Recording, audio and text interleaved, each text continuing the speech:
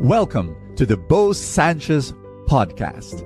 And my prayer is that through these powerful messages, you will live an abundant life. This podcast is powered by the Abundance Network. What do you do when people don't like you? What do you do when people reject you? What do you do when people look down on you? Do you get hurt, like really offended, and you get so angry, or you get so annoyed and so irritated? I can totally identify with you. Once upon a time, many years ago, in our community, in the ministry, there was this particular guy, who kept attending our prayer meeting, but I just knew that he didn't like me. Why? Because someone will tell me that he would talk to him and he would say that, he didn't like my teaching, he didn't like my program, he would just keep on complaining about me. And in my mind, I would be asking, then why is he still here? Why doesn't he leave? Why doesn't he go to another prayer group? But there he was always there. And I said to myself, oh gosh, he's here again. Every time I come to the prayer meeting, oh gosh, he's there. Oh gosh, he's there. It was just this bad taste in my mouth, and I would feel this tension in my stomach, when I would think of him, when I would see him, and I was just so annoyed. Well, one day it happened, and by the grace of God, we were able to talk. And it was an accident. I want you to know, I wish I could tell you. And because I was such a difficult time with him, I went straight to him and I said, can we talk? And no, it didn't happen that way. I was avoiding him. I'm sorry. I'm weak. But there, by accident, by the grace of God, we found ourselves in front of each other and we started talking. And lo and behold, I found out he was such a broken person with such a broken past. I want you to know, I realized it was not about me. All the hatred that he was throwing at me was not directed to me. It was directed to himself. He hated himself. He hated his father, who was cruel to him. And then instead of anger or annoyance and irritation, I began to feel pity for him. And I wish I could tell you that after that conversation, we became the best of friends. No, because his healing was a process.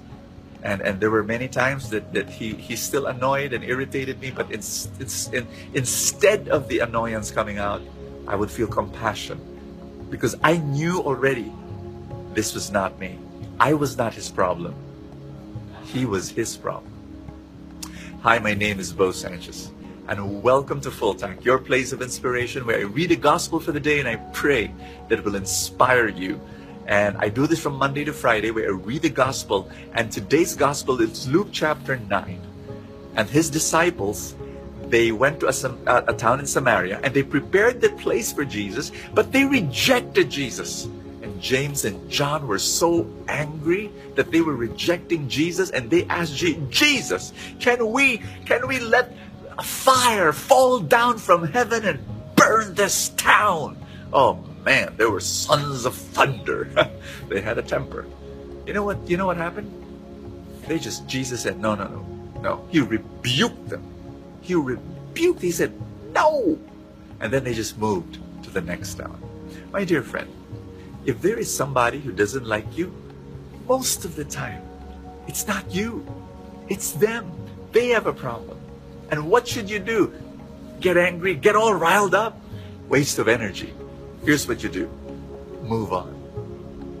Sometimes these people that do not like you, it's not yet the right time.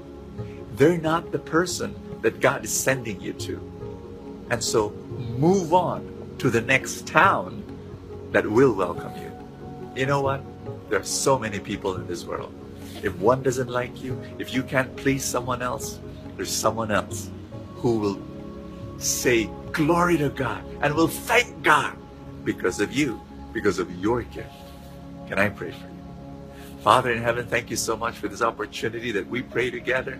And we just love you, Jesus, that you're sending us to a group of people, not to everybody, but to a certain group of people, a certain audience who will appreciate our gift.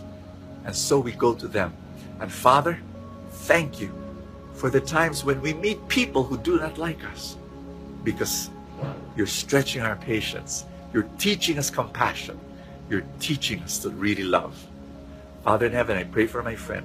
More blessings, more miracles, more healing, more strength, more patience, more love, more kindness to this person's heart. In Jesus' name, amen and amen. In the name of the Father, and of the Son, and of the Holy Spirit, amen. Are you a parent? If the answer is yes, I want you to listen to our story. My wife and I, we homeschooled our children all their lives. My children are now 22 and 17, so they're all grown up. But when we look at them, we see their values, we see how they make decisions, we see their attitude towards life and God and family, and we have no regrets homeschooling them. It was one of the best decisions we've ever made. Now, homeschooling sounds strange, right? It's like, parents teaching their kids at home, but wow. And of course, people are saying, oh, we already experienced that during the pandemic. We didn't like it. No, homeschooling, the way we did it is very different. And if you're interested, if you're curious about it, I want you to go to that website. Our website is cfa.edu.ph. Get to know what we do. Attend our orientation. Yes, we do have an orientation, and you can join that and be part of that group. That, the group of parents who say, we love our kids. We want to give the best to our kids. Is homeschooling for us?